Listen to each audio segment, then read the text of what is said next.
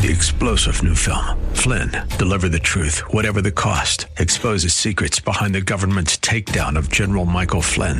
Flynn knew what the intel world had been up to. He ordered the first audit of the use of contractors. This set off alarm bells. He told the truth. He was the most dangerous person for Donald Trump to hire. They had to get rid of Flynn.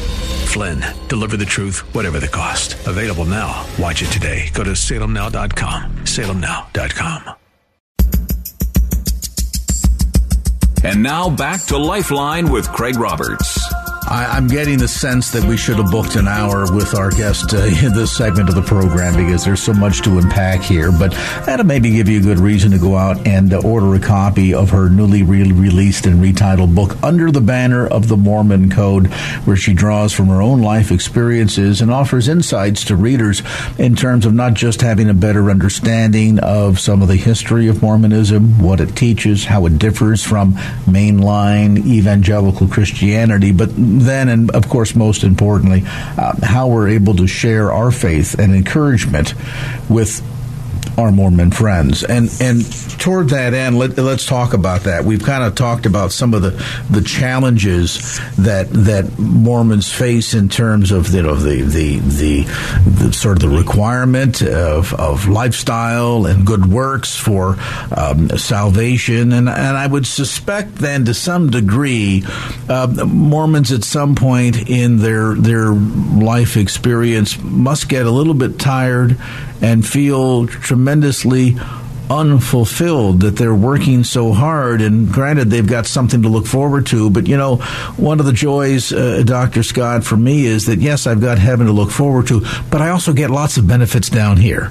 And the relationship with God and the satisfaction of being able to have that communion with Him is absolutely without equal. And yet I would imagine for a Mormon, they don't share that experience. And I wonder if is that potentially a starting point when you wish to share your faith with a Mormon? You know, I'm so glad you brought that up, because when people ask me, when Mormon missionaries come to their door, what should they do? You know, what should they know? Is there a magic bullet scripture you can quote to them and they'll go away scratching their heads and, you know, starting to wonder? And it's really much simpler than that, Craig. I tell people that when someone comes to your door and tells you that they have the Mormon gospel, I suggest that you not invite them in unless you're really, really prepared. And I believe your home is a sacred place not to bring someone in error into. But here's what I tell people to do. You can open the door and say, you know, I appreciate your coming, but you know what? I am so satisfied in my relationship with the Lord Jesus Christ. And I have such a happy relationship with my church family. And even though I have circumstances in my life that are hard, I have eternal joy and eternal hope, and I'm content with the Lord Jesus Christ. And I tell you why that would be so effective. When I was a Mormon, I believed that Christians were secretly unhappy and they needed Mormonism to be happy. And that they were all, and of course that was always solidified when people slammed the doors in the faces of Mormon missionaries, you know. Here are these sour-faced people that, you know, say, I don't want to hear you, and they shut the door. I think if I had, when I was a Mormon, heard Christians saying, my life with the Lord Jesus Christ is so satisfying that I don't need what you're offering me. I tell you what, these 18, 19-year-old boys that are homesick, they're away from their homes, they're stuck with each other, you know, day and night, literally. If they heard that from, let's say, every other door that they knocked on in a neighborhood, of a Christian giving them a big smile and saying, you know what, I just don't need that. I have so much joy in my life, so much satisfaction in the Lord Jesus Christ. There's not anything you could give me that I don't already have. Those young men would go back and start thinking, what do they know that we don't know? Let me ask you this. From a Mormon perspective, when I think of God, certainly I acknowledge and recognize that He is holy and righteous, and that He's a jealous God. He wants no other gods before Him, that He expects me to live up to a certain standard. The same token, that same God recognizes that in my fallen sin nature, we've proven to be wholly incapable of that, and therefore the reason why He sent His Son to pay the price on my behalf. But I don't see God as someone that is standing in heaven with a bat ready to bash me over the head at the first wrong move. Rather, I see a God that, yes, is holy and righteous, but is also loving, long-suffering, tender, compassionate, caring, always present, always responding, even though the answer sometimes to prayer may be no, but yet God is engaging and is there. Is that kind of perspective shared by Mormons, or is He the big boogeyman up in the sky ready to bop you over the head? Honestly, I never had that impression, Craig. In fact, kind of to the opposite. Since I believed that God the Father was a former man who had lived on another planet, and that His wife, or wives, Heavenly Mother, had gone through the same kind of process I had gone through in an earthly life, I believed that they would be more sympathetic to my struggles because they had been through them themselves. And of course that completely hijacks and shanghais the role of Jesus Christ as someone who came to earth to share in our sufferings. And He suffered in all points just as we are.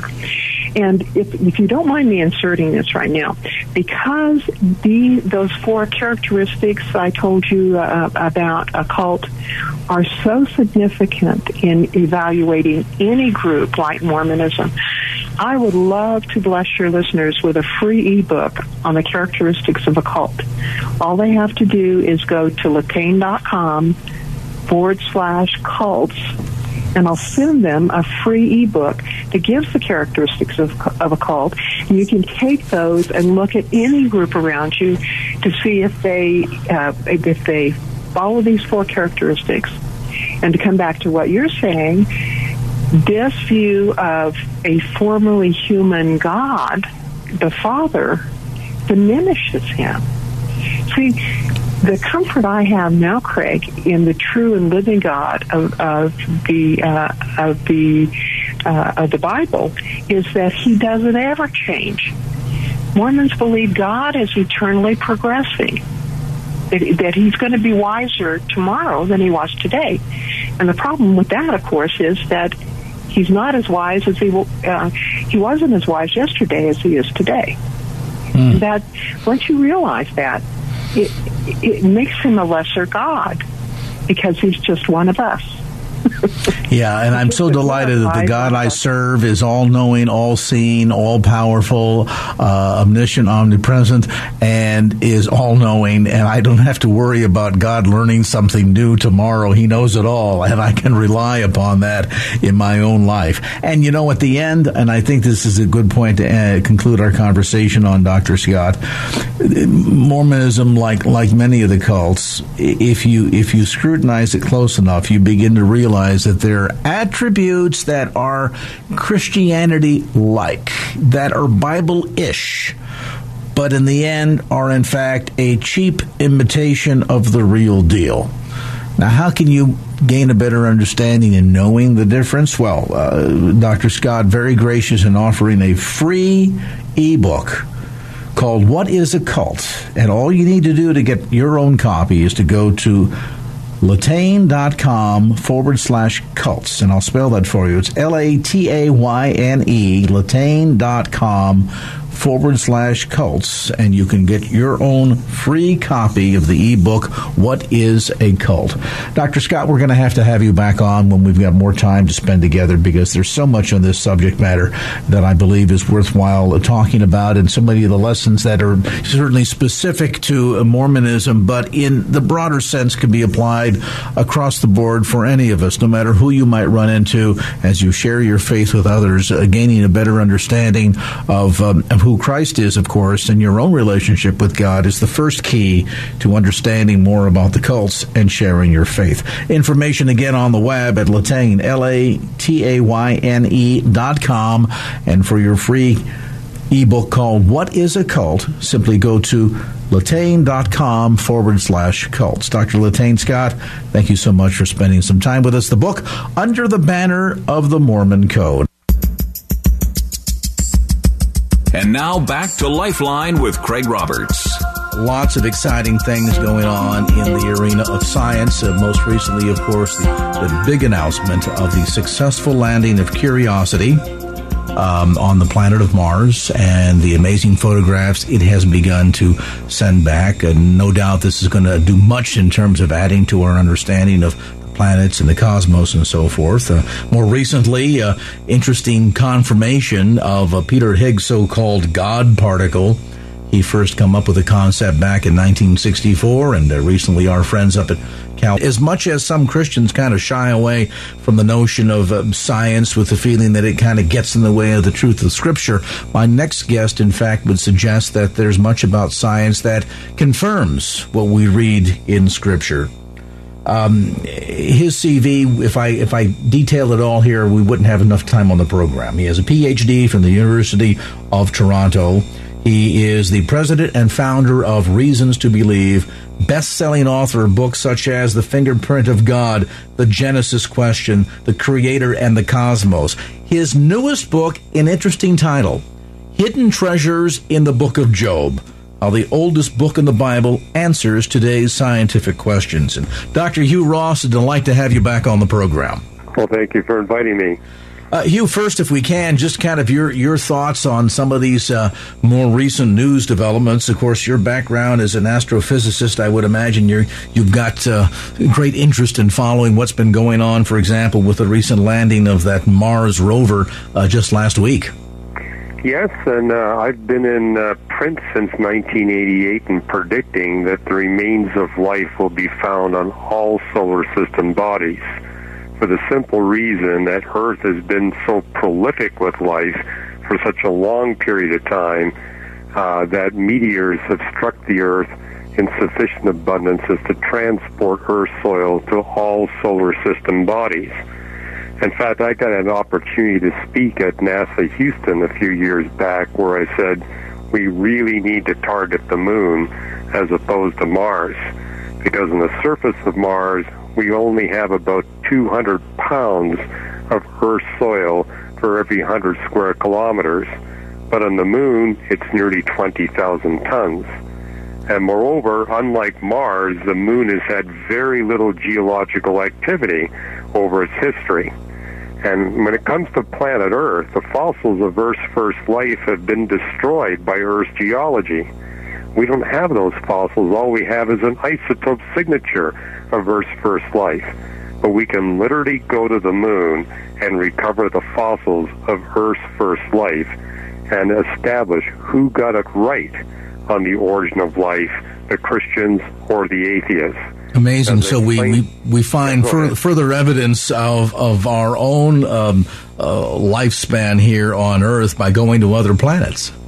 Well, I mean, we can recover the fossils of Earth's first life by going to Mars, but there's a good likelihood that they've been damaged beyond recognition. Why I'm opting for the moon is that calculations already show us that the fossils of Earth's first life arrived there on low collision velocity trajectories, and therefore should be available in pristine form. And the Christian model predicts that those fossils will be equally complex to the simplest life on planet Earth today. The atheists predict it would be orders of magnitude simpler. They also predict one species only, whereas the Christian model would predict that we should see a suite of species with different biochemical, metabolic structures set up. We can literally go to the moon and prove who got it right. I mean, you can do the same thing on Mars, but frankly, I don't think instruments like Curiosity have the technical capability to really do the job. We'd have to send something much more sophisticated, whereas going to the moon, it'd be quite easy to recover those fossils and bring them back to Earth for detailed analysis.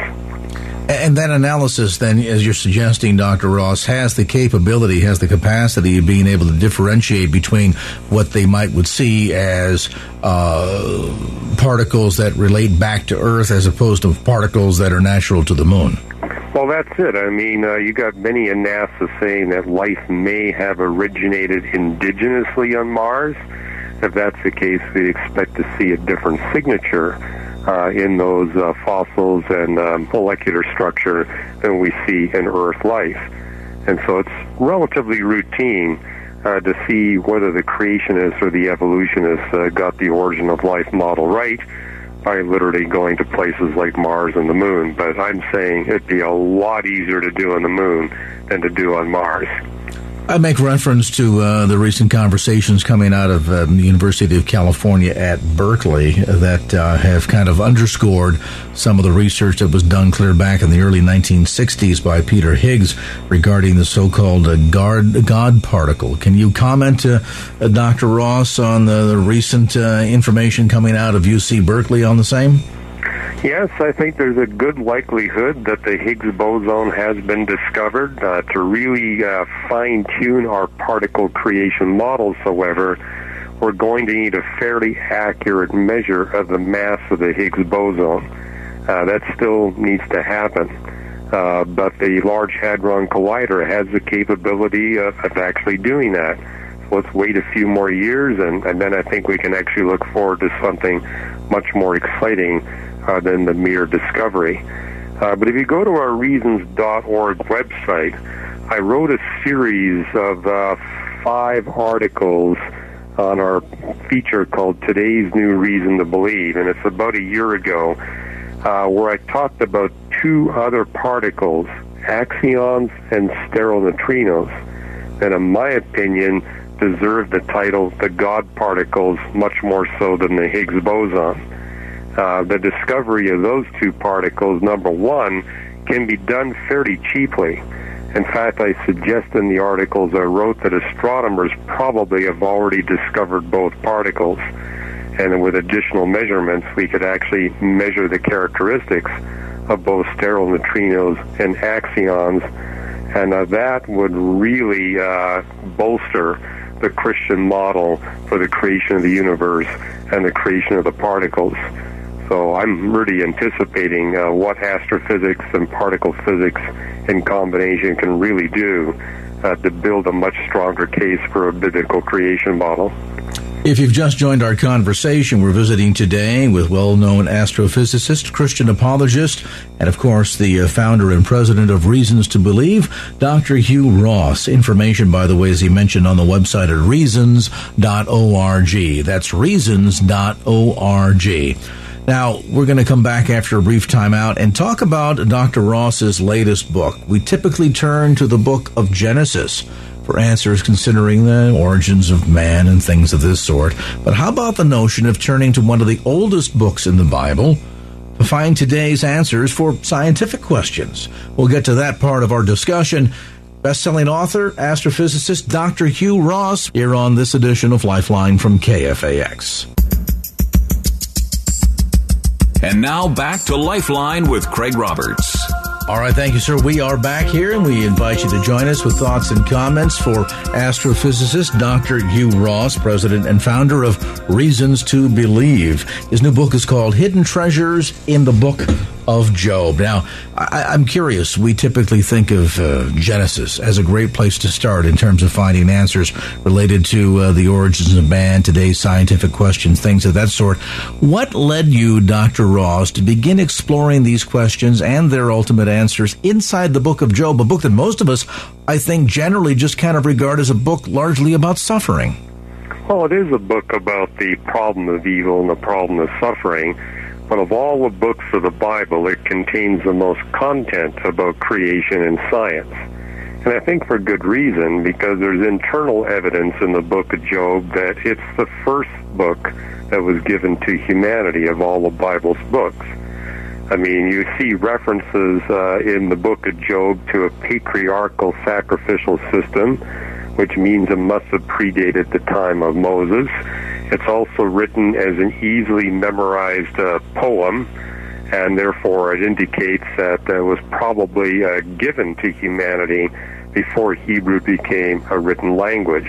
You also notice the text is devoid of any references to nations, merely just towns and city-states. So given that it is the first book given to humanity of all the Bible's books, we shouldn't at all be surprised that it lays the foundation for creation. And the other thing that caught my attention is just how much Moses leaves out about creation chronology in Genesis 1 through 11. And the stuff that he leaves out that's really crucial is material that's already described in the book of Job. So the fact that Moses edited his material on creation and built on the foundation that's already in Job, I think again argues that we need to take a fresh look at the book of Job, not only as a book that deals with evil and suffering, but also a book that lays the foundation for creation theology. So the notion here, Doctor, if we take this all in proper and appropriate chronological order, while some might try to be dismissive in a way of the Genesis account because of the so-called gaps that are in there, for example, the big time gap from creation of the universe to formation of Earth, and folks will kind of say, well, because of all of that, we don't understand what was going on. That must have been left out because there was no answer. In reality, what you're suggesting is it would have been repetitive because a lot of the gaps and items, the key items within the timeline, actually appear in an earlier writing, the book of Job. Exactly. I mean, Job is the one that addresses what God was doing between creating the universe and forming the earth. So there's no need for Moses to cover that again. Walk us through some of the highlights, if you would. I don't want to give away the entire punchline of the book, but in terms of some of the highlights of the revelations that you found working through the pages of the book of Job in terms of some of the key mile markers, so to speak, in creation. Well, I think what really got my attention is how much of the creation content in the book of Job deals with the second origin of life. I mean, you look at Genesis chapter 1, there's 3 separate origins of life. Creation day 1 is when God creates life that's physical, purely physical in its form. But in creation day 5, God creates the soulish animals that are not only physical but soulish in that they manifest mind, will, and emotions and are capable of forming relationships not only with one another but with a higher species, namely us human beings. And last of all, God creates the one and only species, human beings, the descendants of Adam and Eve, that can relate to God himself. And it was Job that said in the 12th chapter, look to these soulish animals, look to the beasts of the field, the birds of the air, and they will teach you lessons about yourself and lessons about God. And so as you get into, say, chapters 37, 38, 39, all the way to 42, what you notice is a theme that as you examine these birds and mammals, you can see how strongly they are motivated to relate to human beings and serve and please human beings. Well, we're designed the same way. We're also designed and highly motivated to serve a higher being, namely God himself, and to serve and to please him.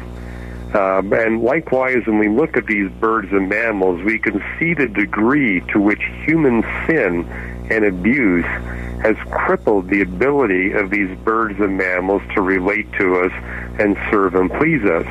Instead of coming to us, often they run away in fear because they know what we're going to do to them. Well, likewise, the sin within us has damaged our ability to come to God and to serve and please him. So in many respects, these birds and mammals are placed by God here in this planet not only to further our well-being and launching and sustaining civilization and serving and pleasing us, but also teaching us critical spiritual lessons about ourselves and about the problems we have in trying to relate to God. And the thing I've noticed as I traveled around the world in my speaking ministry is you don't find atheists in the country. You find them in cities. And in cities, people are exposed to what man has created. But when you're out there in the countryside, you're exposed to what God has created. And therefore, I think that offers a good explanation why rural individuals believe in God, whereas many that live in cities where they're cut off from contact with the birds and mammals opt for agnosticism or atheism. I frequently pondered in places like the Yosemite Valley, for example, or up in the beautiful mountains of Lake Tahoe, or other parts of the splendor of the Grand Canyon, how it is that someone can look at this and come to the conclusion that it was the organization out of chaos resulting from the Big Bang as a means of being dismissive of God's handiwork in all of this. Well, I've often taken scientists out into the high Sierras, for example, get them out into a subalpine meadow and just say, what do you think of this place? And they just say the beauty is awesome. I said, how do you explain that awesome beauty? And it's a wonderful opportunity to introduce them to the God that created it all. Whereas when you're stuck in some office in a big city, often people don't have that kind of response.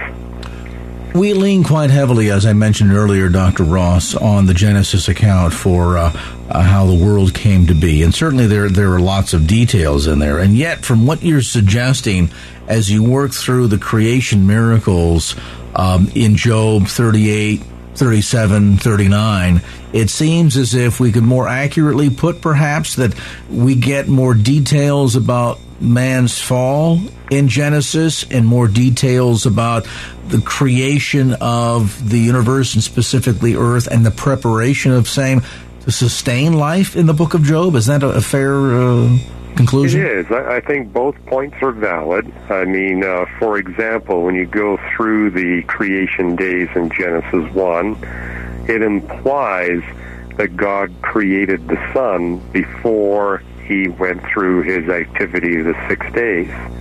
Where, for example, it says in Genesis creation day 1, let there be light. It doesn't say that God created the light or made the light. It uses the Hebrew verb hayah, let there be light. And in creation day 4, the text says, let there be the great lights. Again, it doesn't say he created them or made them, let them be. And what you notice on creation day 4, this is the first time that the atmosphere goes from being permanently overcast to at least occasionally transparent. And what does verse 15 say? It says, so that the creatures would now have signs to mark seasons, days, and years. Bacteria and insects don't need to have that information, but the higher animals do. But when you go to Job 38, verses 8 and 9, it makes it really explicit that it's dark on the surface of the waters in the context of the events before creation day 1, not because there was no sun or stars, but because God had blanketed the seas of the earth with cloud layers that prevented the light that came through. Job 38, 9, and 10 makes the point, or remembering 8 and 9, that God had blanketed the seas with clouds, and those blankets kept the seas dark. So where Genesis 1 implies that it's dark in the beginning because of the earth's cloud layer, notice that Job 38 is explicit in identifying the clouds as the cause of the darkness rather than the lack of the light of the sun, moon, and stars. And so that allows you to look at Genesis 1 and say, okay, in the beginning, Earth had an opaque atmosphere. Creation day 1, the atmosphere became translucent where light could pass through, but it's still overcast. And on creation day 4, the atmosphere gets transformed again from being translucent to transparent. And that relieves Genesis 1 of the most major ridicule of its accuracy from scientific skeptics. Part of the challenge here, perhaps, that we are trying to think of this in a very linear, a traditional linear fashion. I would relate it to maybe, the assembly line making automobiles, and we would somehow believe that you have to begin most naturally and logically with the chassis, a frame, the wheelbase, and then upon which you'll put the interior, you'll install the motor, you'll install the transmission. There's a very specific linear fashion in which all of this takes place to wind up with an automobile. It would be kind of foolhardy to suggest get the whole vehicle put together together, and then once having done so, install the interior. That would just seem to be contrary. Have we kind of tried to force God into a very linear fashion according to our own thinking? Well, the text does say that we are created in the image of God, so we shouldn't be surprised that the way we create and design things is similar to how God does. And, God could do it all at once, or he could use a step-by-step method. And Genesis 1, by using the structure of the 6 creation days, tells us it's step-by-step. And likewise, Job 38 and 39 establishes it step-by-step. And from a human perspective, we realize that's the most efficient way to create or design anything. And therefore, we shouldn't be surprised that God, being the kind of God, perfect God that he is, uses the most efficient process available to create and design. But one of the things I think we need to appreciate is that the Bible is a collection of 66 books, not just one book. And that if you go through the 66 books of the Bible, you find over 24 chapter length or longer texts that deal with creation. And therefore, what we searchers of truth need to do is actually examine all the creation texts in the Bible and interpret them as consistently and literally as possible. But I would argue a great place to begin is the book of Job, and then build in Genesis 1 through 11, as well as Proverbs 8, Psalm 104, Psalm 147 and 148, the creation chapters in Isaiah, and then go on into the texts in Romans and Revelation. And if you go on our website at reasons.org, we actually list every major creation text in the Bible. And we do that to encourage people to integrate consistently across all of God's revelation. If you've just joined our conversation today, astrophysicist Dr. Hugh Ross, with a Ph.D. from the University of Toronto.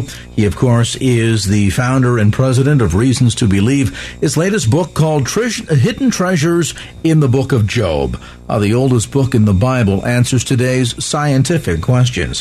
When we come back, we'll talk a bit more about the creation miracles of Job 37, 38, and 39, and look, too, at the 10 animals of Job. I'm Craig Roberts. Our conversation with astrophysicist and best-selling author Dr. Hugh Ross continues here on KFAX. And now back to Lifeline with Craig Roberts. We're talking this evening with best-selling author and astrophysicist Dr. Hugh Ross. His latest book is called Hidden Treasures in the Book of Job, how the oldest book in the Bible answers today's scientific questions. Dr. Ross, typically we see, in addition to some of the naysayers that will look at the gaps in time in the Genesis account and say, there you go, because it's not all explained, therefore it can't be true. There are also some of the naysayers that will look at so-called bad designs in nature, maybe better put faulty, or what we would consider to be useless, like, for example, what exactly does the appendix do? And we'll look at this and say that this is a reason to believe that because it's not a perfect design, therefore it can't be God's design. What do you say to that? Well, these so-called crippled designs are a great way to test our different creation evolution beliefs. I mean, maybe we haven't looked hard enough for the purpose or the design of, say, the appendix. When I was a child, medical scientists felt that the appendix was completely useless.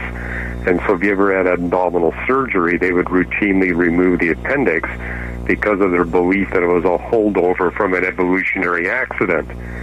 Today, we know that the appendix plays no role in human digestion, but it plays a critical role in the immune response system. So today, medical doctors do not remove the appendix unless it's inflamed. And likewise, useless organs such as the adenoids and tonsils were once thought to play no purpose or role in the human body. And now we recognize that they too play a role in the human immune response system. So sometimes the design is in a different area than what we would normally anticipate. And so here's the way you can put it to the test. Okay, if God's responsible for this, then we would expect that everything within the human body or everything within the cell would have some purpose or function. And maybe we don't know what it is right now, but let's continue to search. And if we find increasing evidence for design and function as we learn more and more about different organisms' morphology and their biomolecular structure, then that would be evidence that God was responsible for that. But if we find as we learn more and more, and we're finding more and more junk and more crippled designs, then that would be evidence that, hey, it's some kind of natural evolutionary explanation. Now, there's one important caveat. We would expect that there would be a small amount of, quote, useless function in response to how long an organism has been on the face of the earth. Because after all, the Bible tells us in Romans 8 that the entire creation is subject to the law of decay. And so that law of decay will bring about some crippling of the divine designs. But in the case of the human species, we've been here for such an incredibly brief period of time that we would expect very little accumulation of, quote, junk as a result of the second law of thermodynamics. So perhaps less emphasis on the evolution of man and have a little bit more patience and more focus on the evolution of our understanding is a better way to approach some of this. Well, we would expect that a lot of the design would be hidden from view because we haven't looked. That's a principle you see in both Job and the creation texts and Psalms. Namely that the more we examine the record of nature, the more we'll discover the handiwork of God. And so medical science is a great example of how that is exactly played out. Part of this discovery process, you spent some fair amount of time inside the pages of Hidden Treasures in the Book of Job, to the lessons of the animals, the so-called 10 animals of Job. In our time that remains, Doctor, spend a moment and kind of shed some light on that for us. Well, that's something that aroused my curiosity when I first began to examine the Book of Job, is why do we see this list of 10 specific bird and mammal species in Job 38 and 39? You know, it's kind of like a top 10 list.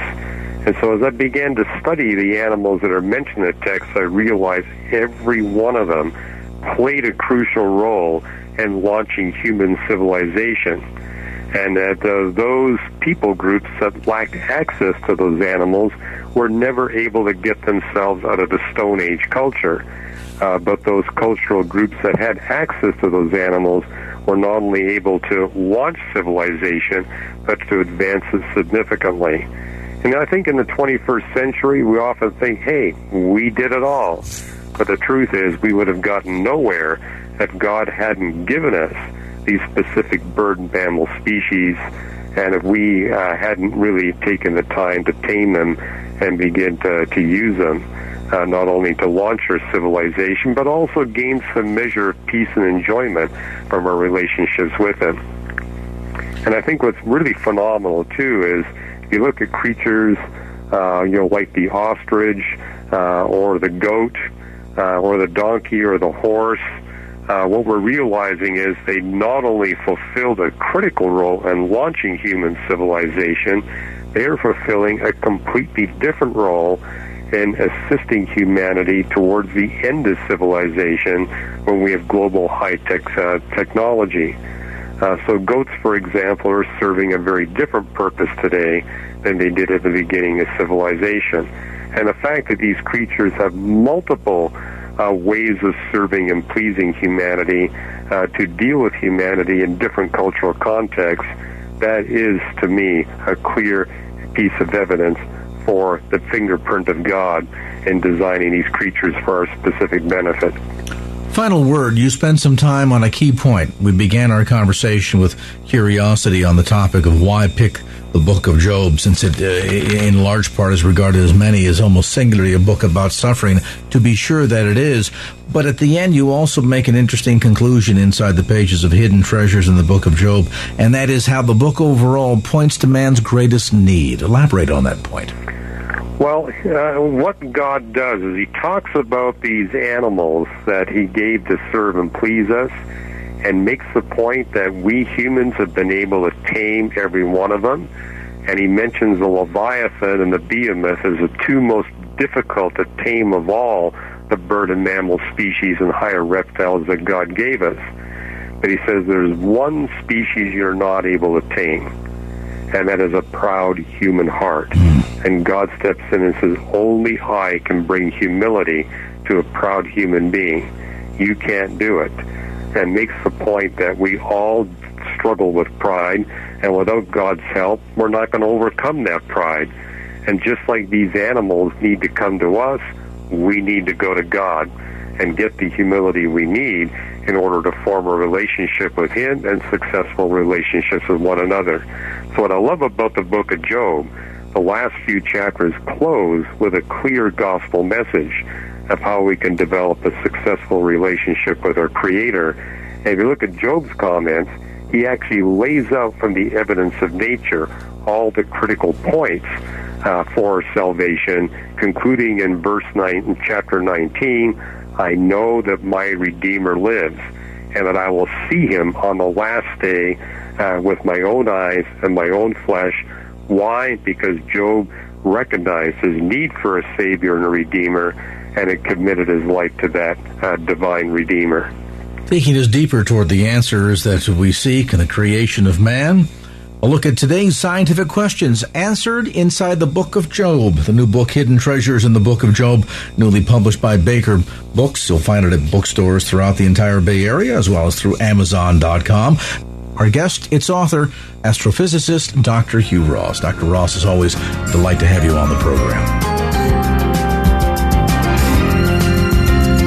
Well, that's going to do it for this edition of Lifeline. Thanks so much for being with us. And if there was anything you heard on today's show that you'd like to hear again or share with a friend, grab a copy of the Lifeline podcast. Simply log on to KFAX.com. That's KFAX.com for the Lifeline podcast. Our producer is Wanda Sanchez. I'm Craig Roberts. Till next time round, remember, just don't keep the faith. Get out there and share it and make it a great evening. So long.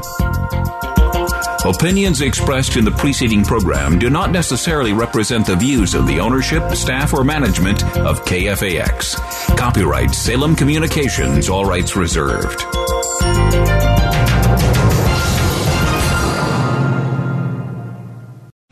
3-star General Michael J. Flynn, head of the Pentagon Intelligence Agency, knew all the government's dirty secrets. He was one of the most respected generals in the military. Flynn knew what the intel world had been up to. He understood its funding. He ordered the first audit of the use of contractors. This set off alarm bells. The explosive new documentary, Flynn, Deliver the Truth, Whatever the Cost, uncovers the facts behind this scandal. Flynn told the truth. He was the most dangerous person for Donald Trump to hire. I find out the worst enemy that I'm going to face in my life is right here in America. They took my assessment and they wanted me to change it. And I was like, I'm not changing it. They had to get rid of Flynn. With in-depth interviews, archival footage, and never-before-seen personal records of the man behind the headlines. I just felt like I was drowning. Flynn, Deliver the Truth, Whatever the Cost. Available now. Watch it today. Go to salemnow.com. salemnow.com.